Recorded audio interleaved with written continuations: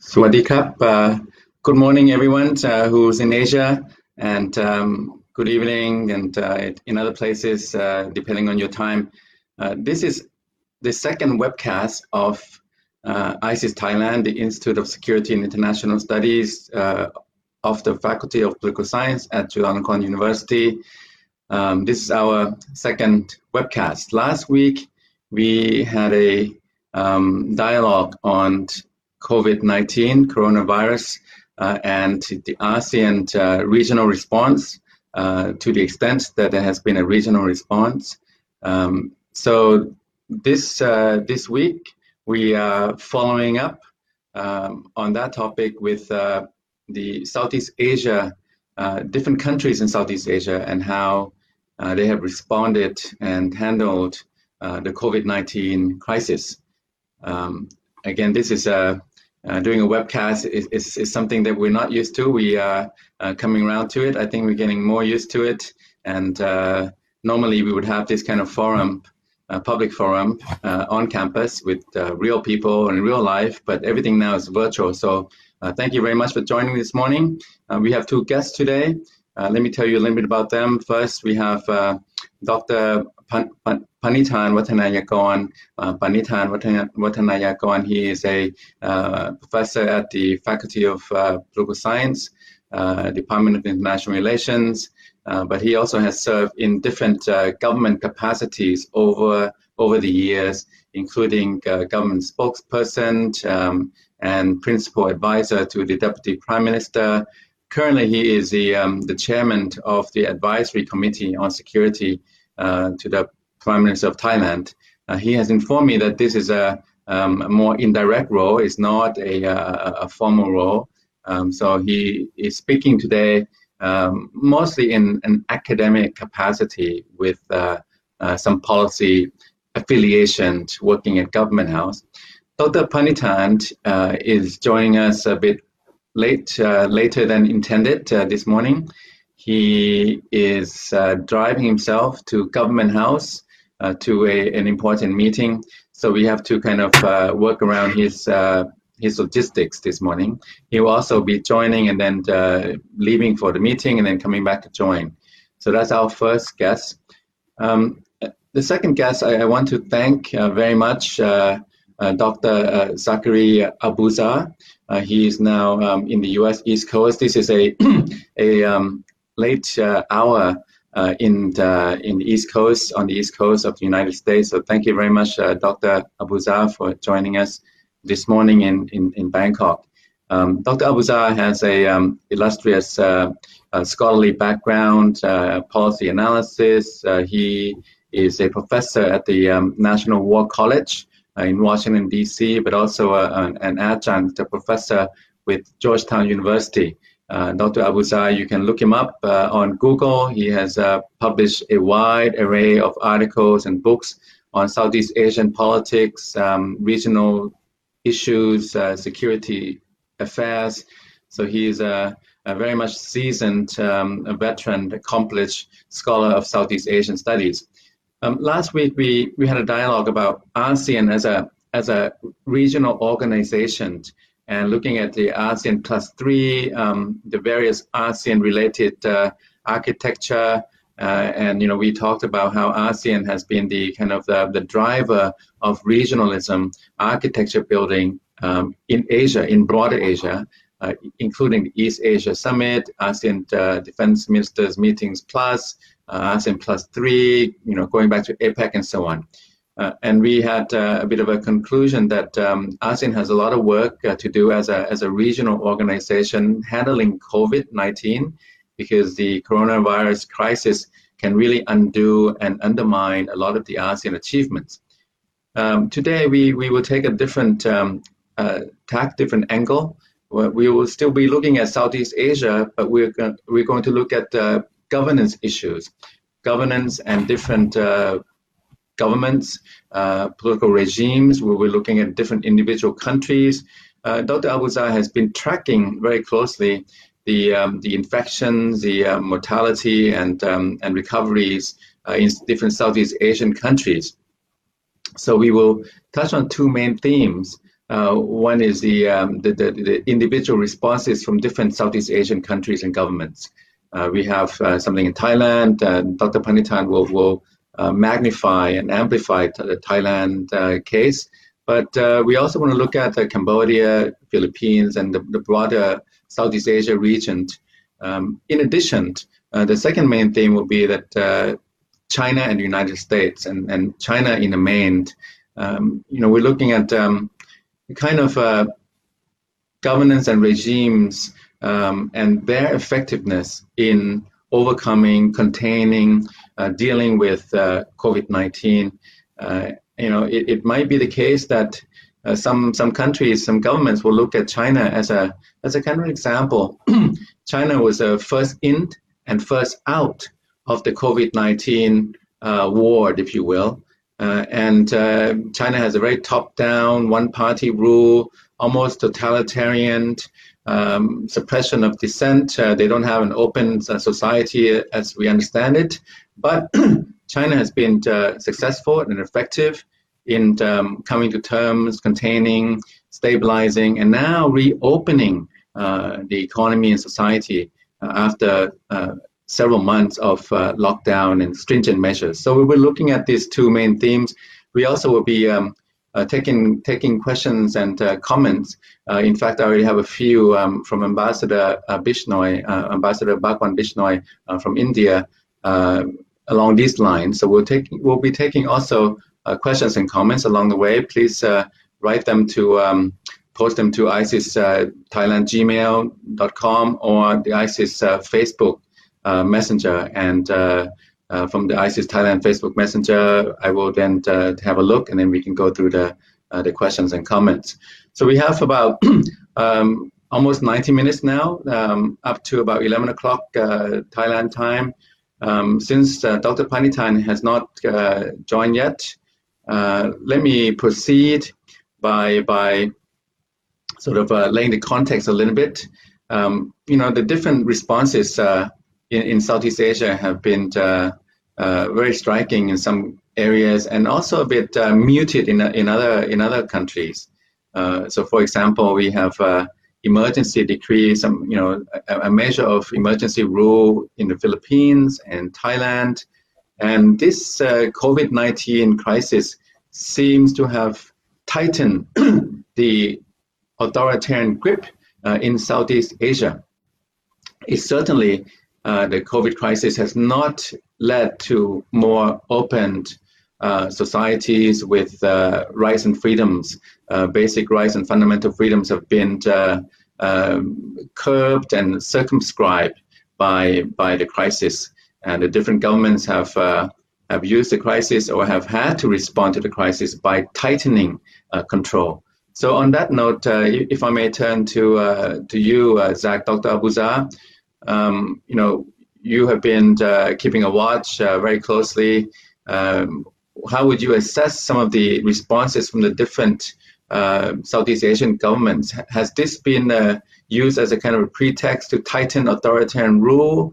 Will we see a return to pre-COVID rights and freedoms? And is this region, Southeast Asia, now inexorably, in a kind of a clear path towards greater upsurge of authoritarianism? Dr. Abuza. Thank you for having me, Ajahn Deepanand.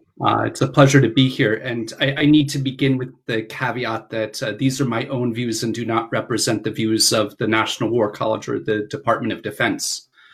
The response to COVID-19 in Southeast Asia, and indeed around the world, is varied dramatically. And we've seen huge disparities in the numbers of people who are positive for the virus, even when we account for cases per 1,000 of the population to try to level the playing field there. And we've also seen enormous differences in the case fatality rates between, in Singapore and Brunei under 1% to Indonesia, which is almost 10%. We know that some governments have been very proactive and put in place very quickly robust testing regimes, did contact tracing, they imposed strict quarantines, all at the short-term expense of their economies. And other governments that were in complete denial, downplaying the crisis and fearing negative economic repercussions. The success has nothing to do with regime type. Indeed, some democracies, Taiwan, South Korea, New Zealand, have had some of the best response in the world, while others in the Philippines and Indonesia have floundered. Likewise, we've seen some autocracies do better than others. When I am obviously very concerned, as you said, about the trend in authoritarianism. This is something governments are often around the world, and this is not a Southeast Asian thing, often use crises to amass powers and authorities that they would otherwise not have. In Thailand and the Philippines, the regimes have quickly relied on emergency powers. Both governments were very slow to react. They had very halting responses at first. Even in Indonesia, we're seeing a crackdown on freedom of speech and greater authorities for the military to help in this. And obviously, we've seen a real grab for power in Cambodia. No government should be blamed for a pandemic. That comes naturally. But they do deserve to be scrutinized for how they respond. And I think there are 5 interrelated things that we really need to look at. Leadership, Dr. Abuza, I'm going to interrupt you just for a second. Could you please speak closer to the microphone? We're having a bit of a time. Yeah, please, thank you. Is this better? Good. All right. No government should be blamed for a pandemic, but we can scrutinize them for how they respond to it. And I think there are 5 things that set governments apart in their response: leadership, government transparency, government legitimacy, intergovernmental coordination, and government planning and preparedness. And again, the governments that have fared well have done well across those different metrics. And the governments that have done poorly have had poor leadership, a lack of government transparency, have tried to accumulate powers. Those are the ones that we should really be concerned about, their case rates. Okay, very good. Thank you very much for this first round. I want to bring in, I think Dr. Panitan has joined us now. Good morning, Swadee Krap, Dr. Panitan. Thank you for joining us. And obviously the traffic was not too bad because you got to the Government House very quickly. Look, since you have limited time and you have to go into a meeting and then come back again, let us focus on your comments now. We've been talking about 2 main themes, the different responses of Southeast Asian governments, in emergency decree, emergency rule in the Philippines, in Thailand, and tightened authoritarian rule in Cambodia and other countries. So on Thailand, there are a lot of questions, Dr. Panitan, on Thailand.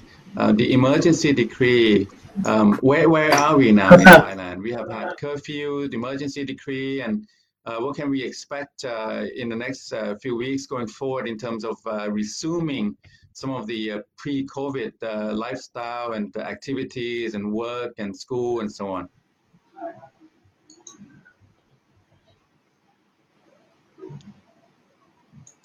Dr. Panitan.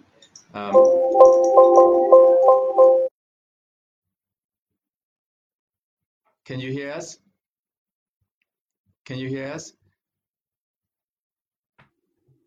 Okay. We've been looking at Thailand. Can you hear us now? When you can hear us, please let us know.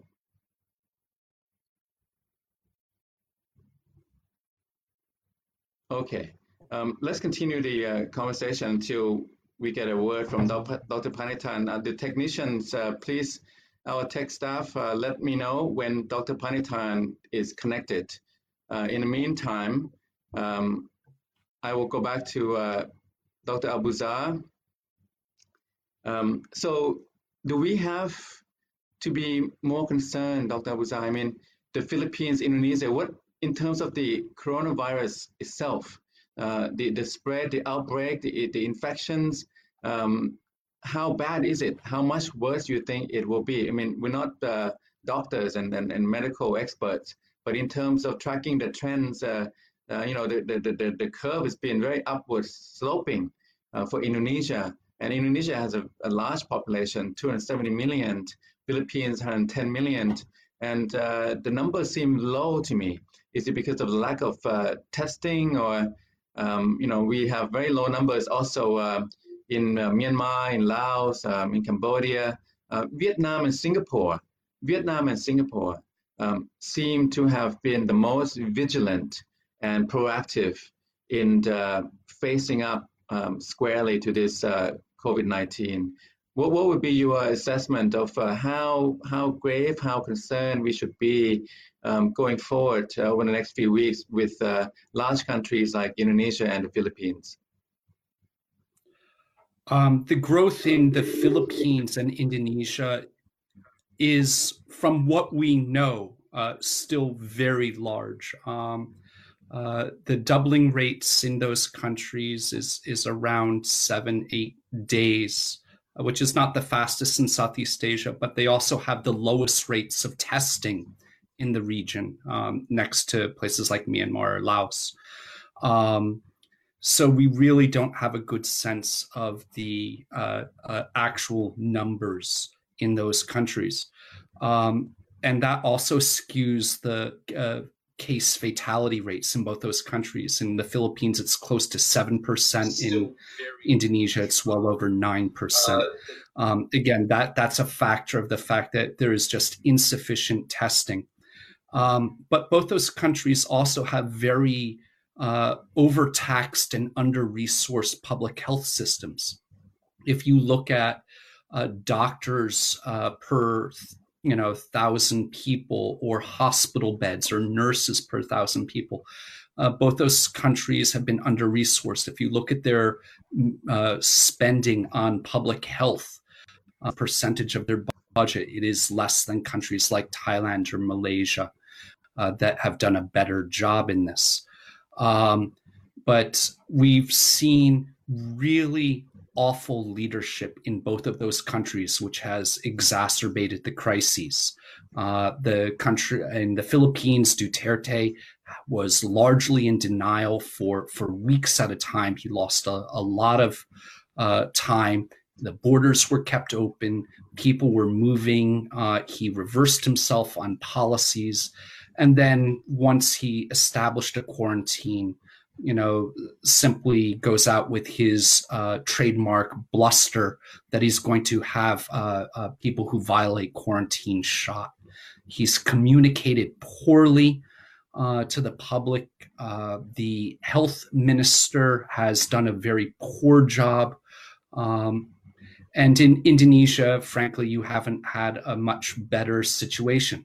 The president was in denial for a long time. Intentionally kept concerns under wraps for fear that it would have a negative impact on the economy and tourism. The tourism industry in Indonesia is going to take about a $10 billion hit this year, so he had a lot of concerns.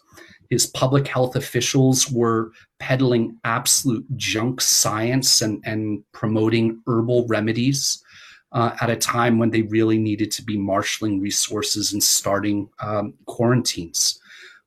So we've had real lost opportunities. And in these pandemic situations, when you have compounding exponential growth, each day really matters. Yeah, thank you very much. The denial that you mentioned, it seems common in the region. So I think that this COVID-19 crisis really caught the region, Southeast Asia, by by big shock and big surprise. Philippines, Indonesia, Thailand. I mean, I think initially they just couldn't believe how bad. They couldn't anticipate how bad it would be, and then it really took off, and then they had to backpedal, and they've been behind the curve, behind the messaging since then. So I think now Singapore has been at the forefront of it. Vietnam has been able to, I think, stay on top of the crisis and the narrative. But the other countries, I think, have been kind of behind, and we can see flip-flops. We can see kind of ineffectiveness and mismanagement and confusion. But now, I'm just thinking, moving forward. In 1997, 1998, we had a devastating economic crisis in the region, but mainly Thailand, Indonesia, Philippines, Malaysia. Not so much the CLMV countries, Cambodia, Laos, Myanmar, Vietnam, and to an extent Singapore, yes, Brunei, very small country, very limited. But then back then, it kind of, recovered, and the region, the different governments, we moved on, different governments and societies. This COVID-19, I just wonder how bad will it get, and would it lead to domestic political changes in some countries? Often when you have a crisis situation, it fosters and cultivates a lot of domestic pressure for change. I think in Thailand we're seeing some of that. I think in the Philippines we're seeing some of that, and maybe elsewhere in the region as well. Do you see any governments, any particular governments that are in danger or at risk of mismanaging this COVID crisis to a point that they may face domestic pressure for change, for government change? Before I answer that question, let me start with what you began with, that this pandemic caught governments by surprise. And I think we should ask the question, why? This is something that epidemiologists and virologists have been warning about for years. And it's not like Southeast Asia has no experience with this. We've gone through SARS, H1N1, avian influenzas, swine flus, MERS. So this was in the works. Government should have known about this. This was not a black swan event. And by black swan, I mean low probability, high impact. This was really a pink flamingo event. It was there for everyone to see. People were warning about it. It was bright, and governments looked away. They did not want to make the investments in this. So, that gets to the second part of the question. Since governments looked away and did not handle this well, with the exception of Singapore and Vietnam, does that put them in some sort of political jeopardy? So let's look at a couple countries. Malaysia is an interesting case. They were the country first really hard hit by the virus. Until this week, they had the largest number of cases. And one of the reasons they really were slow to pick up on this was because of the political coup they had back in February on the new government, and which came to power through fairly questionable means. This was not a government that had a lot of trust or high degrees of legitimacy. And yet the government, the prime minister, has largely deferred to scientific and medical expertise to guide policy. And Malaysia seems to be flattening the curve. So I think that's one government that actually could come out looking better from this. In Indonesia and the Philippines, those are two democracies. And they might be flawed democracies, but they're democracies. And the government should have degrees of legitimacy. And yet they have really squandered these because of their incompetence, their inability to get the different government agencies to coordinate with one another, to come up with a holistic plan that deals with movement of people, gets them to think about an economic recovery plan. the public health implications. Those governments are really going to take a real hit, whether at the polls in the short run with their surrogates or in legislative elections. Thailand is an interesting one because, it's a regime with questionable legitimacy. We've seen them flip-flop on decisions from the very start. We've seen leaders try to look for scapegoats outside. And yet the country has largely been saved by the fact that it has some of the best public health in the region. Okay, thank you. I want to just make a mention. I want to apologize to our viewers. Dr. Panitan has had to go into a meeting at Government House, and I'm not sure if he will return in time to join us for the rest of the show. I hope so. So we'll give you an update a bit later. Moving on this dynamics now, Dr. Abuzar. You see China. China, now is offering medical equipment and protective gear and so on to all kinds of countries, but certainly Southeast Asia. And China, as I mentioned, first in, first out, and it seems like they've had an effective response to it, even though it looked very draconian, very stringent in the beginning. But it's looked upon now compared to United States, I think, which is very polarized. And I think the response from the Trump administration, every time I looked at, some people really disagree with it, and some people say it was on the right track. So first, a couple of things. First, how would you assess the U.S.-owned handling and management of the COVID-19 up to this point? And what can we expect in an election year in the U.S.? How would this play into the election dynamics? I have to be careful here because I am a federal employee. I do work for the Department of Defense, but that said, I think the response in America has been absolutely horrible. It has been utterly incompetent. We squandered well over a month. We knew what was coming down the pike. The government did not respond, largely because the president feared any shutting down of the economy going into elections in November would hurt him. So the government was largely in denial, and we have seen the results of this. Let me just, America has the largest number of cases in the world. It has the largest number of deaths, and it's spreading rapidly. While we focus on cities like New York City or Detroit or Atlanta, this is slowly spreading across rural America, which has slowly been hollowed out. Rural hospitals in America are under-resourced, they're understaffed. They are certainly not going to be able to deal with this. I find it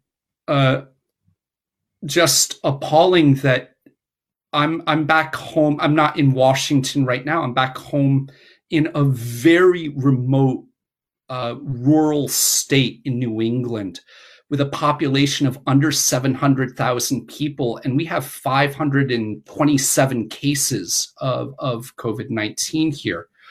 And this is a place where it's very easy to socially distance yourself. There are just so few people. But the pressure that it's been putting on our healthcare system,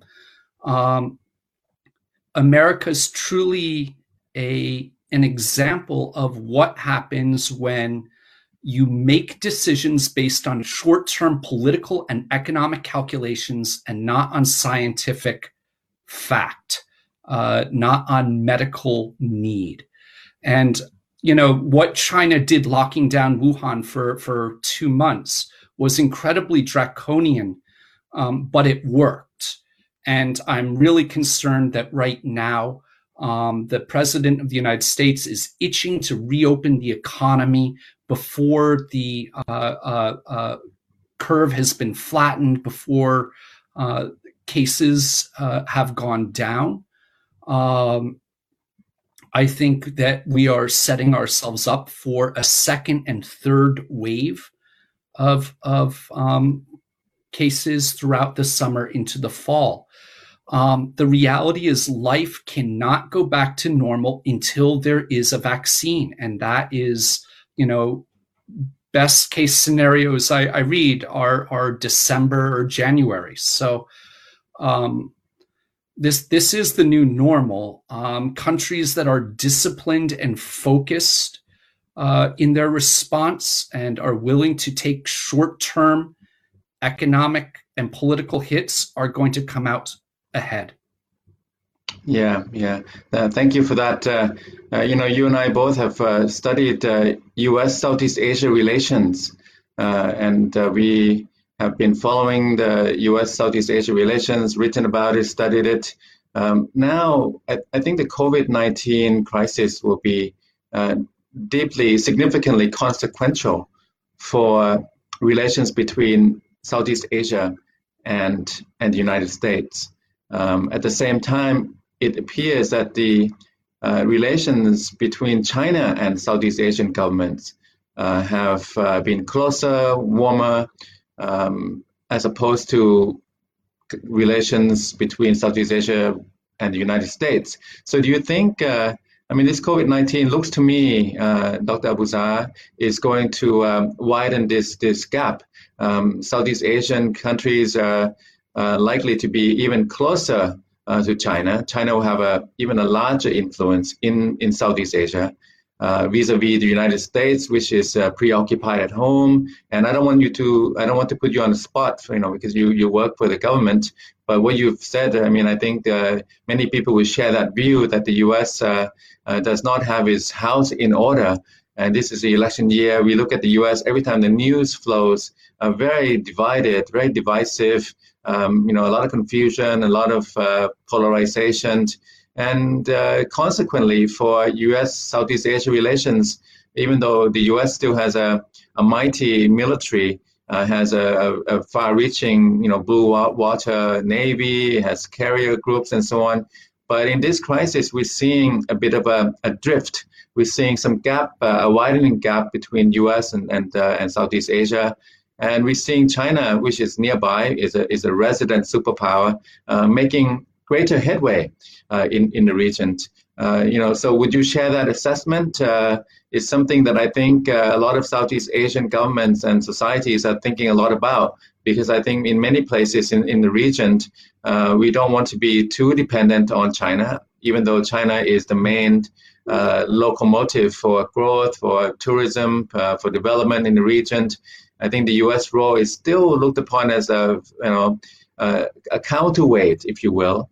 And some countries also look at Japan in this mix, and Australia in this mix a bit, and also India. But the U.S. is really a key country. So if COVID-19 makes the U.S. more dysfunctional, unable to fulfill, to play a role as a superpower, as a counterbalance, then I think this region, Southeast Asia, will go more into China's orbit. Would you share that kind of outlook? Yes, I do share the pessimism. Let me begin by just stating that this is the first global crisis that I can think of where the United States is not only not playing a leadership role, but no country in the world is looking to the United States to play a leadership role because it's just cannot get its house in order. We are looking very dysfunctional right now and inwardly focused. Look, the Trump administration has their policies, and we've seen them play out in Southeast Asia for 3 years now. Starting with the immediate withdrawal from the TPP, which kind of kept us out of regional prosperity.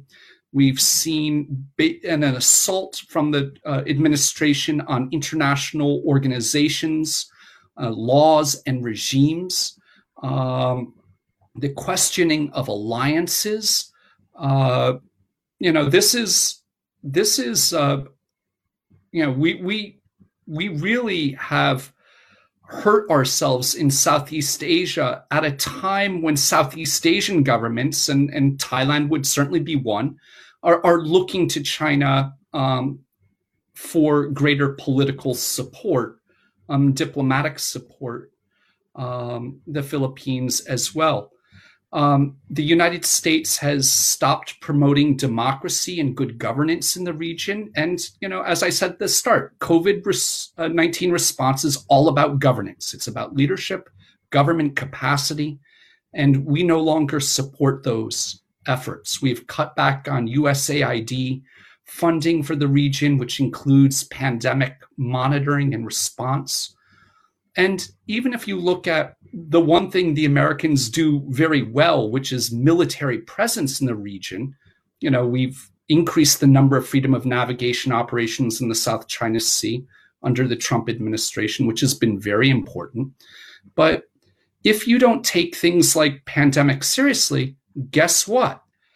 We have 4 of our 11 aircraft carriers with COVID-19 on them. The 2 carriers deployed to the Pacific are now dockside, unable to because of COVID-19 cases. And this is not something that we have really thought about within the defense establishment. The United States DoD budget is over $700 billion. Not even including the cost of fighting wars. And yet you can have 2 aircraft carriers, $26 billion of ship, not including the planes on them, that are forced pierside because of a pandemic that we cannot get our hands around. Our medical officials do not have enough protective gear. We have failed in creating and deploying low-cost testing regimens. It's been a disaster. So I really would understand at this juncture countries in Southeast Asia either waiting out the administration and waiting for the election in November, or simply looking to a country like China, even though it does deserve a lot of blame for the spread of COVID-19 because of their own cover-ups and treatment of whistleblowers in the country. And yet they're coming through at a time when America is AWOL. Thank you. You talk about the aircraft carriers, the contrast, I think is a deliberate contrast. Just a few days ago, we've been seeing the news that the USS Theodore Roosevelt aircraft carrier, the controversy with the captain being terminated, and then the Navy Secretary resigning, and so all of this has been observed from afar. At the same time, we saw the other day that the Chinese aircraft carrier, the commissioned one, the Liaoning, has been out and about, has been doing patrols, has been doing operations. So I think it's been a deliberate contrast from China that the U.S. is not here, not ready, not prepared. It has a lot of problems. Aircraft carriers can't go out to sea, but the Chinese aircraft carrier has been out and about. So I think this is a trend line that we're seeing in the region. The U.S. is a bit preoccupied. China very much assertive. And if you look at when I look at the table, the tracker, the coronavirus tracker table, the various numbers of the different countries, it looks to me like a league table. A league table meaning that which countries can handle this pandemic better than others. So the numbers in the US is top table. It's the top of the table for the number of infections, the death toll, and so on, and followed closely by the European countries. And then you get to China. China's number is kind of stopped a few weeks ago, more or less kind of plateaued. But the numbers for infections and death toll for the US and European countries keep going up. So this is something that I think will have long-term ramifications for the U.S., for the West, for Europe, vis-a-vis China in relations with Southeast Asia. I also see that there's a framework called the ASEAN +3 with the China, Japan, and South Korea. This is the first major kind of crisis that we see China and Japan working together, or certainly not in enmity, not opposing each other like the past. So the China-Japan relationship is also crucial for Southeast Asia, because if they can get along, if China and Japan can get along, this would lead, I think, down the road to a further Asian regionalization along the ASEAN plus Southeast Asia plus Northeast Asia, essentially. Would you kind of see it in that way as well? Yeah, I think that you have cooperation between China and Japan is certainly good for everyone in the region. No one wants to be pulled into choosing sides, because both countries are absolutely critical for all of Southeast Asia's economic development. They're both major importers of goods and investors. But I think we should also back up, and we should question China's numbers. Look, this is a totalitarian regime that engaged in a cover-up of this outbreak. They deserve a lot of scrutiny. And I'm not going to give them a pass on this. I do give them plaudits for very aggressive measures to counter this. And I think they really do have something to show the world in that. But I'm certainly not going to give them a pass and buy all their numbers. The anecdotal evidence so far, whether it's from the number of cremations taking place in Wuhan or subsequent outbreaks in other parts of the country, do suggest the numbers have been much higher than the government wants the world to believe. But that said, they really have taken advantage of this situation effectively. They have worked in Southeast Asia in terms of distributing protective equipment and masks, or in some cases selling it. They're certainly propping up and supporting a few critically important allies in the region, such as Cambodia in this, which has such nascent healthcare. But remember, China also is using this opportunity to do what China does. They have worked and put inordinate amount of pressure on the World Health Organization to silence and keep out Taiwan, which has done a fantastic job in this. That's a country worthy of emulation. And Taiwan is doing a great job in providing international aid and assistance. South Korea, too, has really done a fantastic job. They're now providing aid and testing equipment and PPE to other countries. These medium-sized states that are very nimble, have very wired, responsive governments, high levels of legitimacy, and have thought through the planning and preparedness, are really the countries to watch. Yeah, I would agree with that. Thanks very much. At this stage, I would like to invite questions and comments from our audience members and viewers. If you have questions or comments, please post them to the ISIS Thailand Facebook, and then we'll start to field them, and then you can engage with our conversation, our dialogue. I'll just take a couple of points now. Questions from Ambassador Bishnoi from India. The international cooperation. Are we seeing enough of it?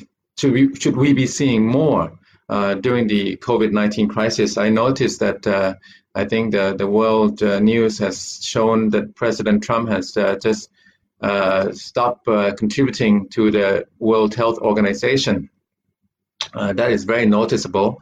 So international cooperation, in this case, we should be seeing more because it takes a lot of collaboration, coordination, medical expertise, equipment, information sharing. We're seeing some of it, but maybe not enough. I'll just leave that with you, and then maybe you can discuss that a little bit. And then are we seeing more of this? Is this COVID-19 going to lead to greater decoupling, so-called decoupling between the United States and China? We will see kind of the US and China, instead of being more interdependent and enmeshed, but more apart, more decoupled. Yeah, it's interesting, Dr. Abuza, when I talk to the Chinese colleagues, they don't call this decoupling. They call it de-Americanization.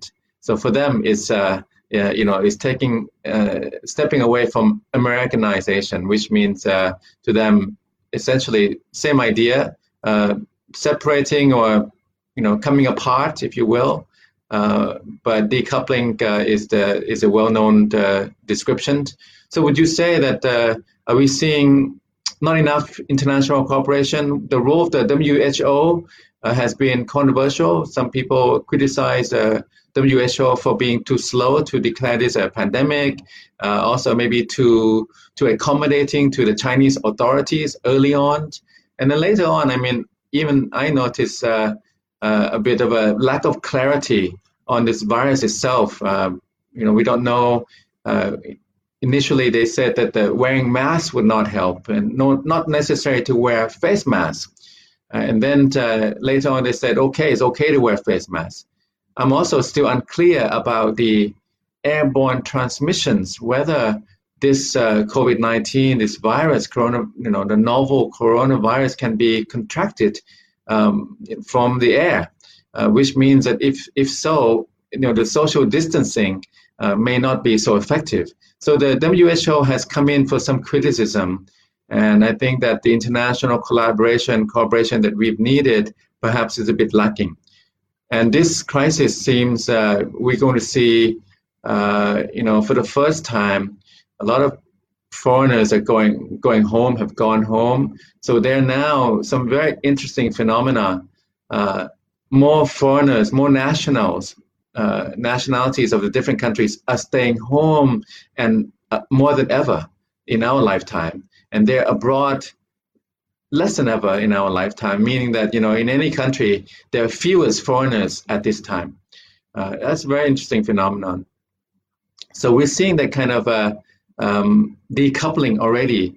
A lot of Americans have come back, a lot of Chinese have come back, and looks like we will also see different patterns of productivity, production, supply chains, production networks. Maybe will move closer to home. I know the Americans, some American companies have done that, reshoring.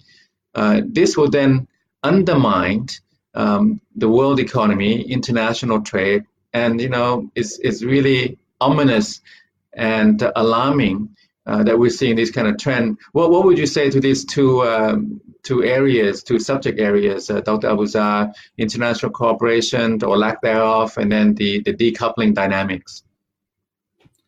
A lot to unpack there, a lot of questions in there. So let me get started.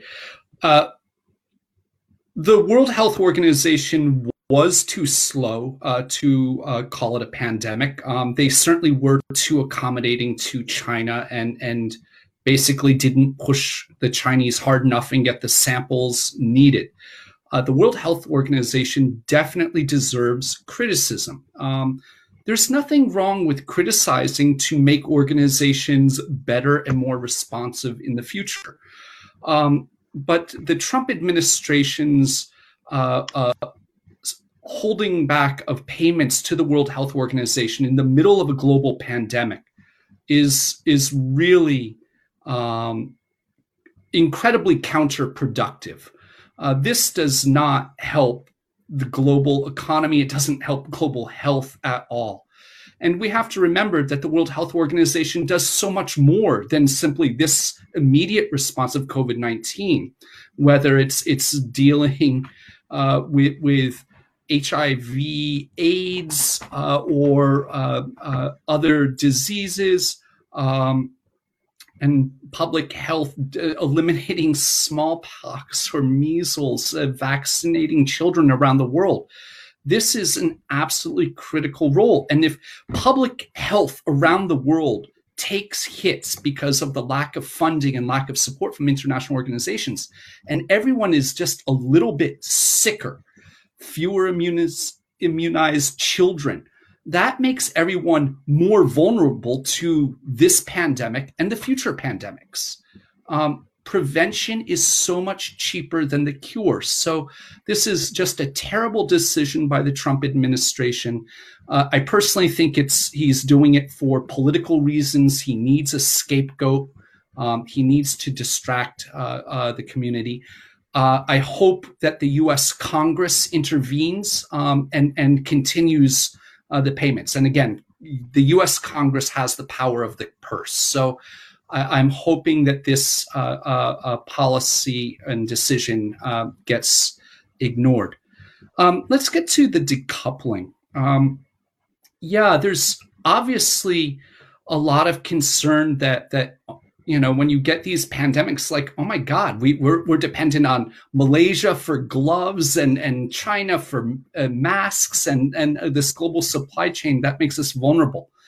Well, yes, it does. I mean, one thing governments could do is actually spend money and stockpile these equipment in greater degrees than they do, because pandemics are going to be a part of life going forward. They're not going back, even if we get a vaccine for this one. Should this lead to decoupling? Well, think about it in different ways as well.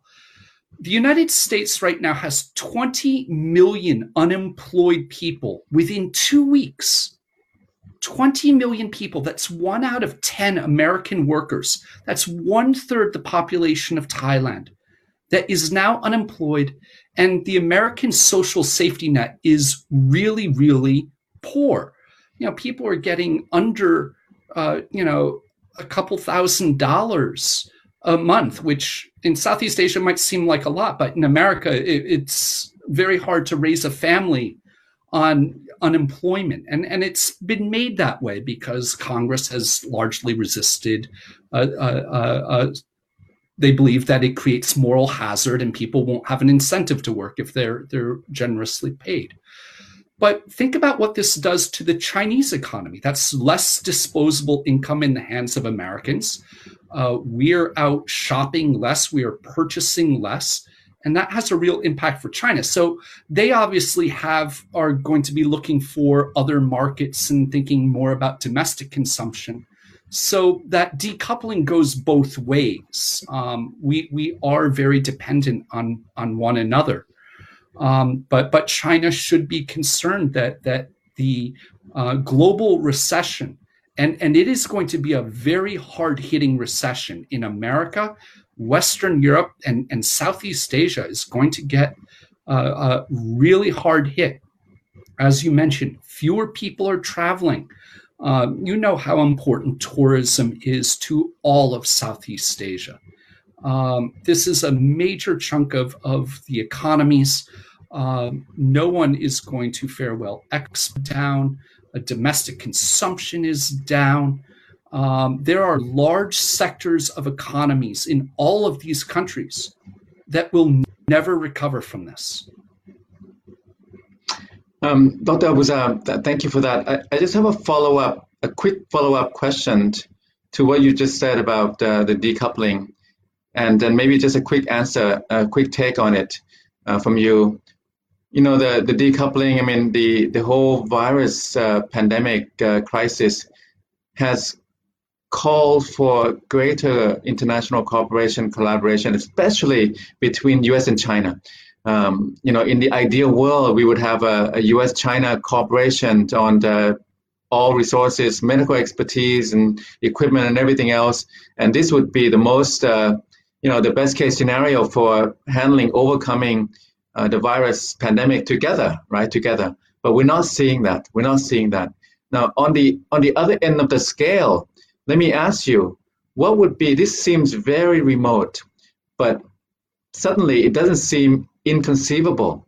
What is the the risk now that we could see an open conflict between the two? Suppose, let me draw out a scenario. Let's say, in 3 months, 6 months time down the road, it has been decided that China is responsible for spreading the virus, and somehow it should be held to account for this outbreak. And then the Chinese get very defensive about that. And then, this kind of tension that we've had, could it lead to open conflict, let's say in the South China Sea or elsewhere, and this kind of conflict is very remote. It seems outlandish, but for the first time to me, it's not completely inconceivable because on the ground, in the waters, in the high seas, we can see maybe overreaction, maybe, mutual antagonism leading to accident. Or could you see any kind of this conflict in a remote way at all? I don't think it will come to armed conflict. I think both states have every incentive right now to manage the escalatory ladder. Even if there was, for example, an incident at sea in the South China Sea, I think both countries really could ill afford a conflict right now. However, short of that, I see very little optimism. Okay, no optimism that U.S.-China relations are going to improve anytime soon. Leaders in the United States are already looking for scapegoats, and we've seen it rhetorically, calling it the Wuhan virus or the China virus, right? Trying to paint blame on this. There is a conspiracy theory that the chairman of the Joint Chiefs was asked about the other day, whether this was a Chinese bioweapon that accidentally leaked out from one of their top military biolabs, which is in Wuhan.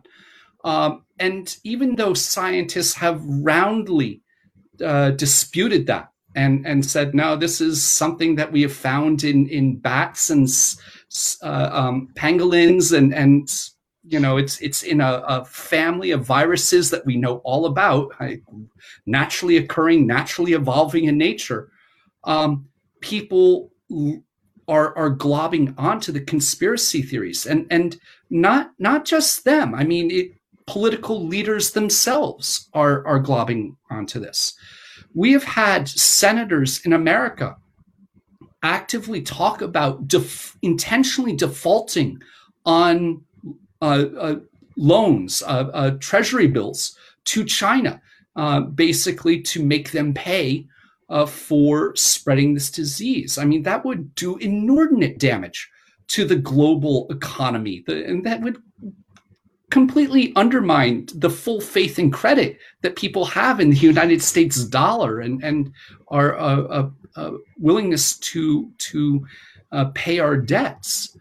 And yet we're entering election season, and a very high stakes election. So just, you shouldn't be surprised by some of the rhetoric and finger pointing and blame that you are going to see. And my guess is you will see it in campaign ads very soon. And on the Chinese side, they're not angels, right? Xi Jinping has done so much in the past few years to consolidate his own power. He has changed the constitution to give himself unlimited terms. He has eliminated and removed political rivals. This is as one-man authoritarian rule that we've seen since Mao. And, so when things do not go well in China, you can't pass the buck when you've committed so much power in the hands of one person. And so he has every reason to deal with political dissent and people questioning him and appearing strong and resolved too, because This was costly to China. There are a lot of people in China who are very angry at the Chinese government's cover-up of this, that it got so bad so quickly.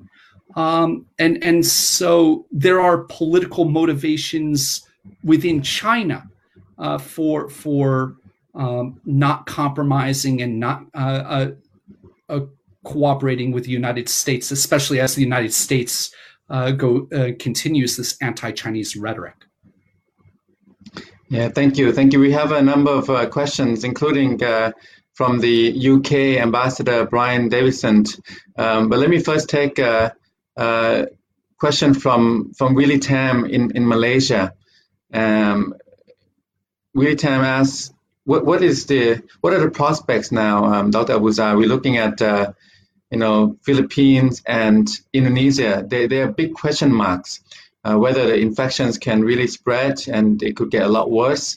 And then in contrast to Singapore, Malaysia, which countries that have handled the COVID crisis much better. So COVID is going to lead from the public health crisis to an economic crisis. There'll be, economic contractions in a range of countries, certainly across the region, Southeast Asia. And then with the economic crisis, we could also see political tension, confrontation. So this is a multi-layered crisis, really, starting from the COVID-19. Do you see this, in the region spreading around, like we're seeing a public health crisis, the outbreak spreading around the region, and then will the economic crisis be regionalized? Will we see something like 1997, 1998? That's the first issue. And then the second, this question comes from Gwen Robinson, who is a senior fellow with ISIS Thailand. She's talking about lockdown in the US, and I think you addressed this already, whether this would be lifted too soon or not. But there's also a related issue I want to raise about the balance between lockdown, about the stringent measures, and economic well-being. I mean, we want to be safe, but we also want to survive. Not just safe from the virus, but also survive economically in terms of income and job losses and so on. So where do we draw that line? In my own view, first on the Philippines, Indonesia, these are big question marks to me. Large populations, not very strong healthcare systems, and low testing and so on. And I'm not sure this could really spread in those countries. So I think there's a need for assistance, for a lot of information sharing, and a lot of vigilance to make sure that the COVID situation in Philippines and Indonesia do not spiral out of control, because this could be consequential for the entire Southeast Asia region. And then I think the economic crisis would be pretty deep and sharp. The different recovery curves, they're looking at V, W, maybe L, maybe U, maybe sharp downturn, prolong a bit, and then eventual recovery. It might take 2, 3, 4 years before we reach the pre-COVID GDP, the economic conditions prior to the COVID crisis. So that's something that I think Southeast Asia really would have to grapple with going forward. On the lockdown, U.S. lockdown, I think, I'll leave it to you, but these are tough choices for governments, isn't it? For any government, we're seeing some relaxation or loosening in Europe, Denmark, Germany even, reopening small businesses, some schools, Denmark. Sweden has been the outlier, has been astounding, because Sweden has not really shut down or locked down. It has remained somewhat open, and it's basically has lived with the virus, with the coronavirus, and trying to keep the healthcare system up, keep the numbers down, and trying to kind of go over time and re-emerge and overcome this way. and it looks like it's working for now. In Southeast Asia, the lockdown in Thailand, I can say, there's a big debate about people. You also have to remember, I think probably the same in any country. You have a few weeks of lockdown, curfews in Thailand included.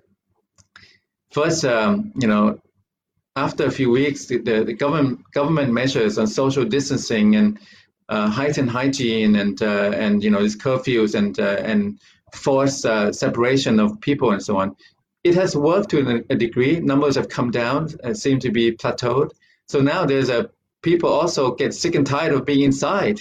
And they don't get to go out. They don't get to see their friends and relatives. So people are also sick and tired of that. And also people need income. A lot of people with salaries, they are okay, more secure. But people who live from paycheck to paycheck, a lot of people in Thailand are in the informal economy. Same with Philippines, Indonesia, Myanmar, Cambodia. A lot of people don't have salaries, payroll, and they're not on payroll. So these people, they also want to have their jobs back. They want to get back to work. The government relief programs have been very mixed. Singapore, I think, has been proactive. Thailand has been a lot of controversy about, this 5,000 baht a month. They've got this. Some people have not been successful in applying for it, even though they deserve it. So, overall, the lockdown balance with economic well-being is fiercely debated. What's your view on that?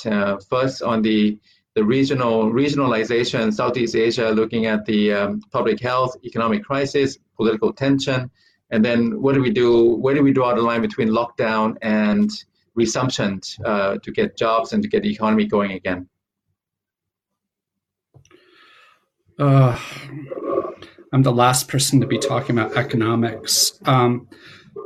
I think we have to expect that this pandemic is going to lead to a global recession and one that's going to hit Southeast Asia very hard, whether it's hits in the tourism sector, the banking sector. Banks are taking hits right now because they're expecting, with so much unemployment around the world, the number of credit card and loan defaults, corporations going bankrupt right now, unable to pay back their commercial paper or other debt obligations. So I think around the region, every country is going to be largely hit, though we might see some countries. I think Vietnam is going to come out very well. They've done very well with the US-China trade war in the past, and their proactive response and low levels of COVID-19 is probably going to be good for them. We might see some real good investments in the manufacturing of medical equipment and PPE stuff in Southeast Asia. So I in some sectors, we're going to see some recovery, but overall,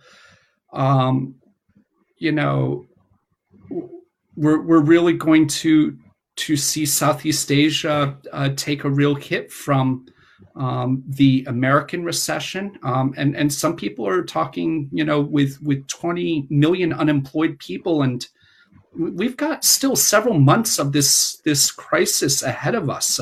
America is not out of the woods right now, even if a number of states are starting to flatten the curve. And if the American economy continues to go down, that is going to really impact Southeast Asia. So that gets to the second question, and or part of the question. That's the cost on all of these societies for, people that cannot afford to do what you and I can do, work from home. And we're very lucky in this. We have the incomes to stock up on food and pay our bills and pay our rents or mortgages. But for people that live paycheck to paycheck, I think this pandemic has really exposed glaring inequality in societies. And I think we really have to understand that unless we start to put in place policies that benefit all of society, we're not going to come out of these pandemics. We're only as strong as the weakest link. And again, look at someplace like Singapore. They had the most perfect response in terms of testing and proactive leadership and good communications and shutting down the economy and shutting down international travel, and yet not paying attention to guest workers. And you get 700 cases in a single day today. They're kind of racing through the most marginalized sectors of society.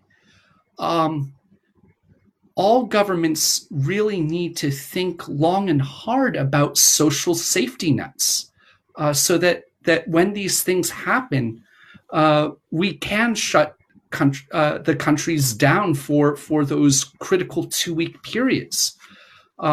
Longer than 2 weeks is going to be very hard for many countries. And again, I'm watching parts of America already kind of rejecting the orders from governors and starting to reopen. And,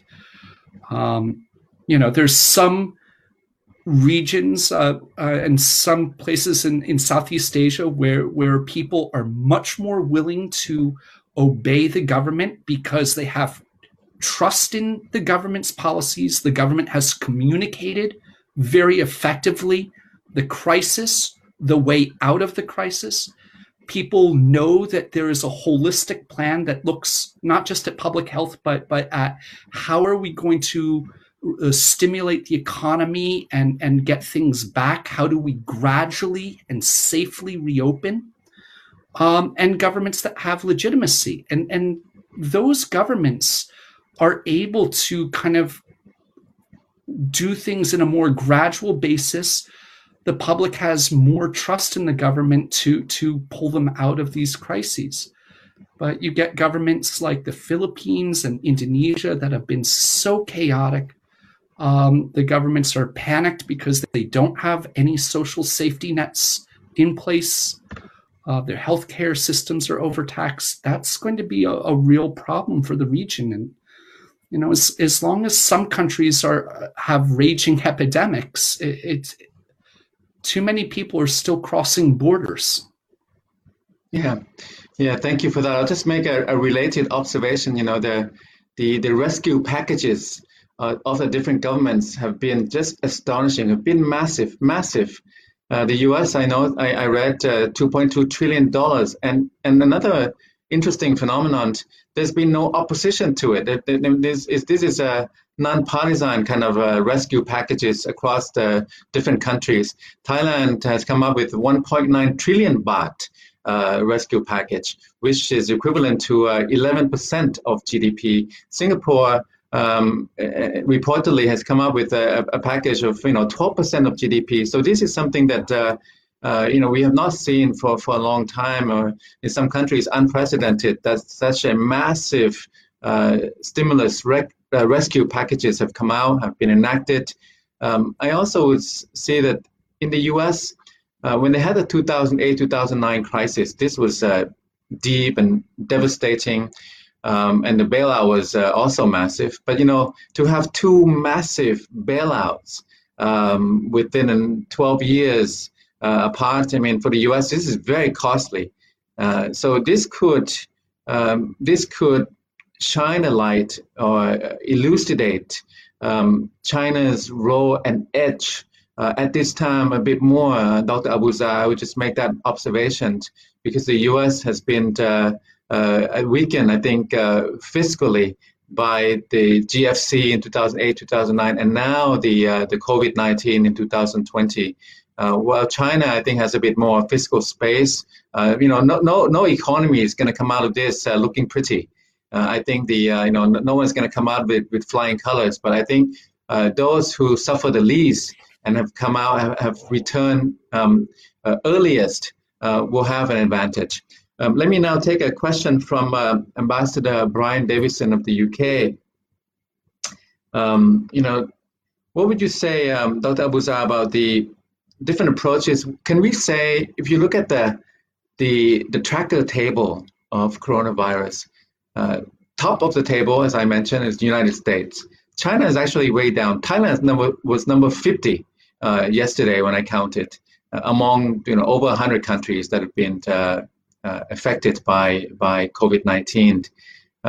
If you look at Northeast Asia, China, South Korea, Japan, their numbers are very manageable. You look at the US and Europe, the US and EU, the numbers are just astonishing, very alarming.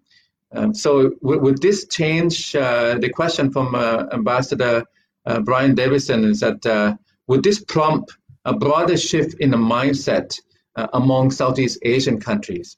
Northeast Asia examples, US, EU numbers. And then another issue with the consequence for CPTPP, and I would just add also RCEP. What would this kind of mean for these regional, trade liberalization vehicles? And then maybe the last question, just for you in particular, Dr. Abuzzah, is a question from Johanna Sond. She writes for Reporting ASEAN, is a publication widely read. She's asking a question I also wonder over time. How come President Duterte remains persistently popular in the Philippines? Before COVID, during COVID that we've seen, his popularity rating has held up, even though his measures are very draconian, very autocratic, and somewhat violent. So I'll just leave that just for you towards the end, but maybe we can talk a little bit about Northeast Asia vis-a-vis US and EU. Would this prompt Southeast Asian countries to maybe tilt towards Northeast Asia more and maybe lose some hope in the US, EU? And then CPTPP and RCEP, I think Thailand wants to enter CPTPP. I think that's pretty well known. But I think a lot of the economies are coming to grips with the COVID-19, and we haven't seen a lot of news, a lot of movement on these regional trade liberalizations. RCEP, of course, is managed by the ASEAN-led framework, and the ASEAN summit has been postponed. So the whole ASEAN agenda, including RCEP, has been put off. CPTPP, eventually Thailand would want to join, and I think they will have some rethink about opening up CPTPP. But I think for now, the consumption of energy and agenda and government minds and policymakers is really with the COVID-19 crisis. So Dr. Abuzzah, Northeast Asia, US, EU, and then question about President Duterte's phenomenal, persistent popularity in the Philippines.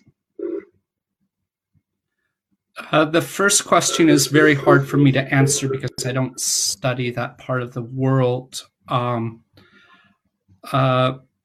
Again, look, America has right now some of the tensest relations with our Northeast Asian allies right now. President Trump is very clear that he does not support or see the benefits accrued from alliances. We are in the middle of trying to renegotiate basing in Korea and have demanded a 5-fold increase. That sends a very strong signal to Southeast Asia and other parts that whether America's really there for them, committed to regional security or prosperity. Northeast Asian states are critically important to Southeast Asia economically, and that's only going to continue. And as I said before, what we've seen from South Korea and Taiwan, in terms of their response to COVID-19, very agile, nimble states. I do hope that states, when we start to get on the other side of this pandemic, start to look for lessons learned and what countries have done very well, and study the systems and models and what they put in place to do this. In terms of trade liberalization, it's really hard to see, as we're kind of looking at a global recession, any politician supporting trade liberalization, with skyrocketing unemployment. And yet, I don't see us going back and reversing the global supply chains that we have. Now is probably the time that we actually need to improve trade liberalization and get in place better agreements that more reflect the 21st century economy that exists. For years we were using trade agreements that did not take into account large swaths of the modern economy, whether it was cyber or intellectual property. So now is actually a really important time to have those negotiations to increase trade liberalization and to improve on the international regimes and norms.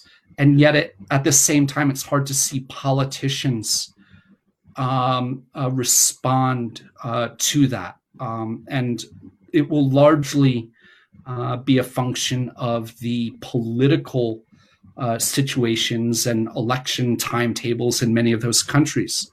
And the last point I want to make about that is, the leader of the TPP or the new TPP has been Prime Minister Shinzo Abe.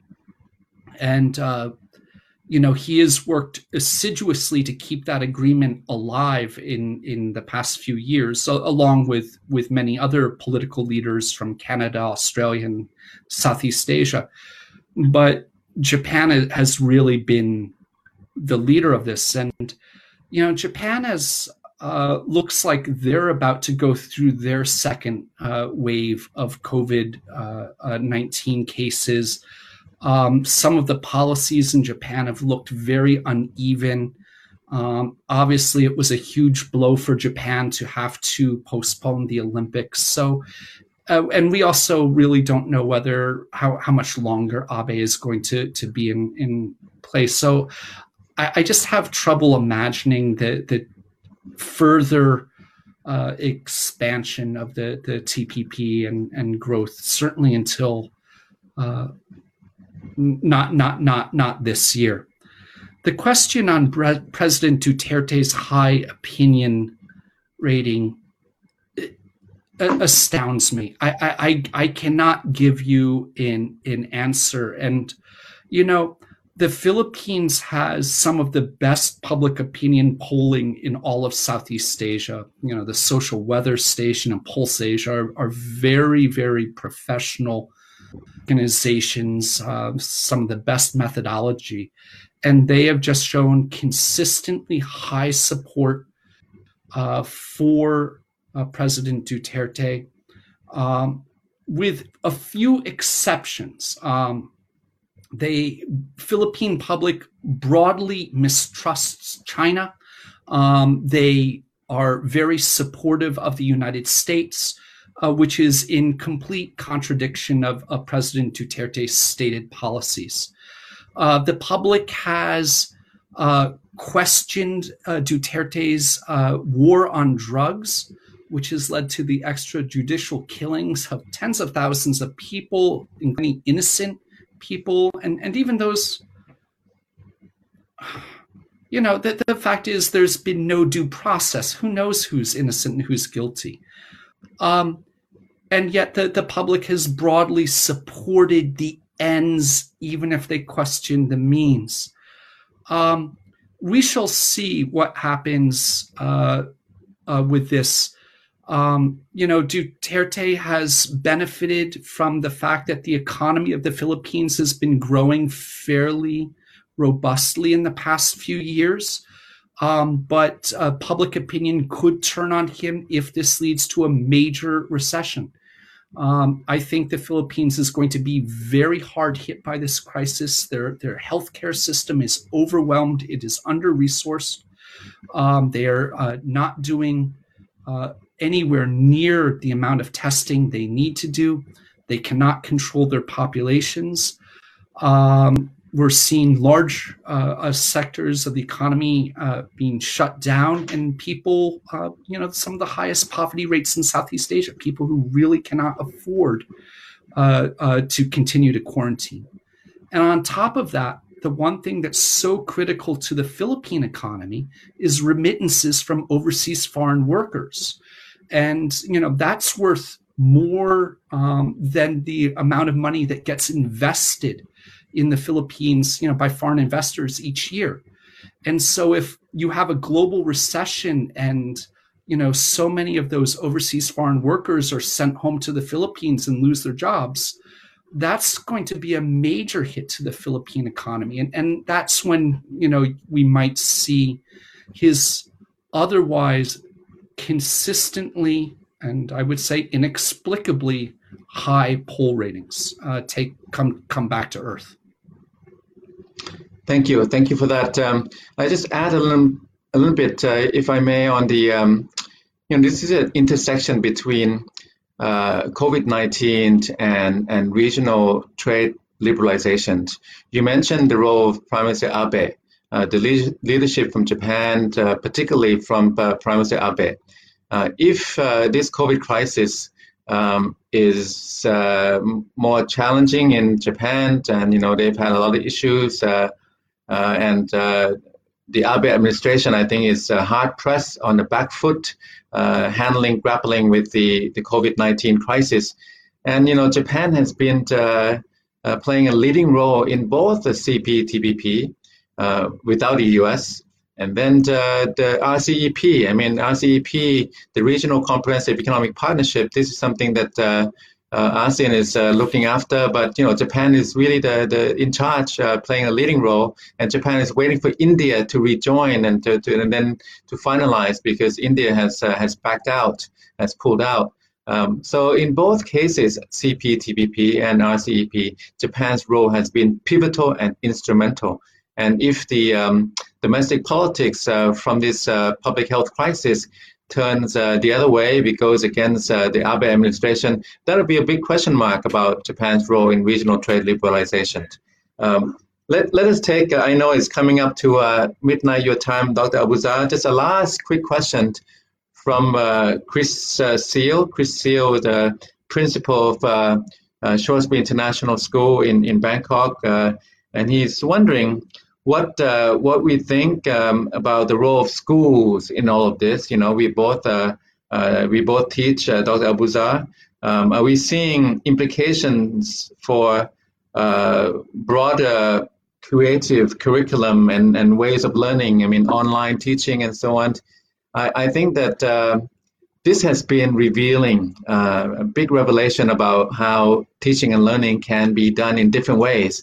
I don't know to what extent you have been doing online teaching and learning over there in your space, but for us here in Bangkok and in Thailand, it's been phenomenal. It's been just epiphany in a way, because we can actually do a lot of things. Doesn't have to be in person, but there are limitations to it.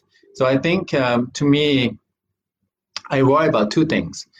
First, it's not evenly distributed. It's not evenly accessible. A lot of school children, a lot of students in Thailand, they would need internet access. They would need laptops and at a minimum smartphones, and to be able to access this kind of online learning teaching is not. It should not be taken for granted that it can happen. It can take place. It has to be fairly distributed, fairly accessible. Nationwide, really.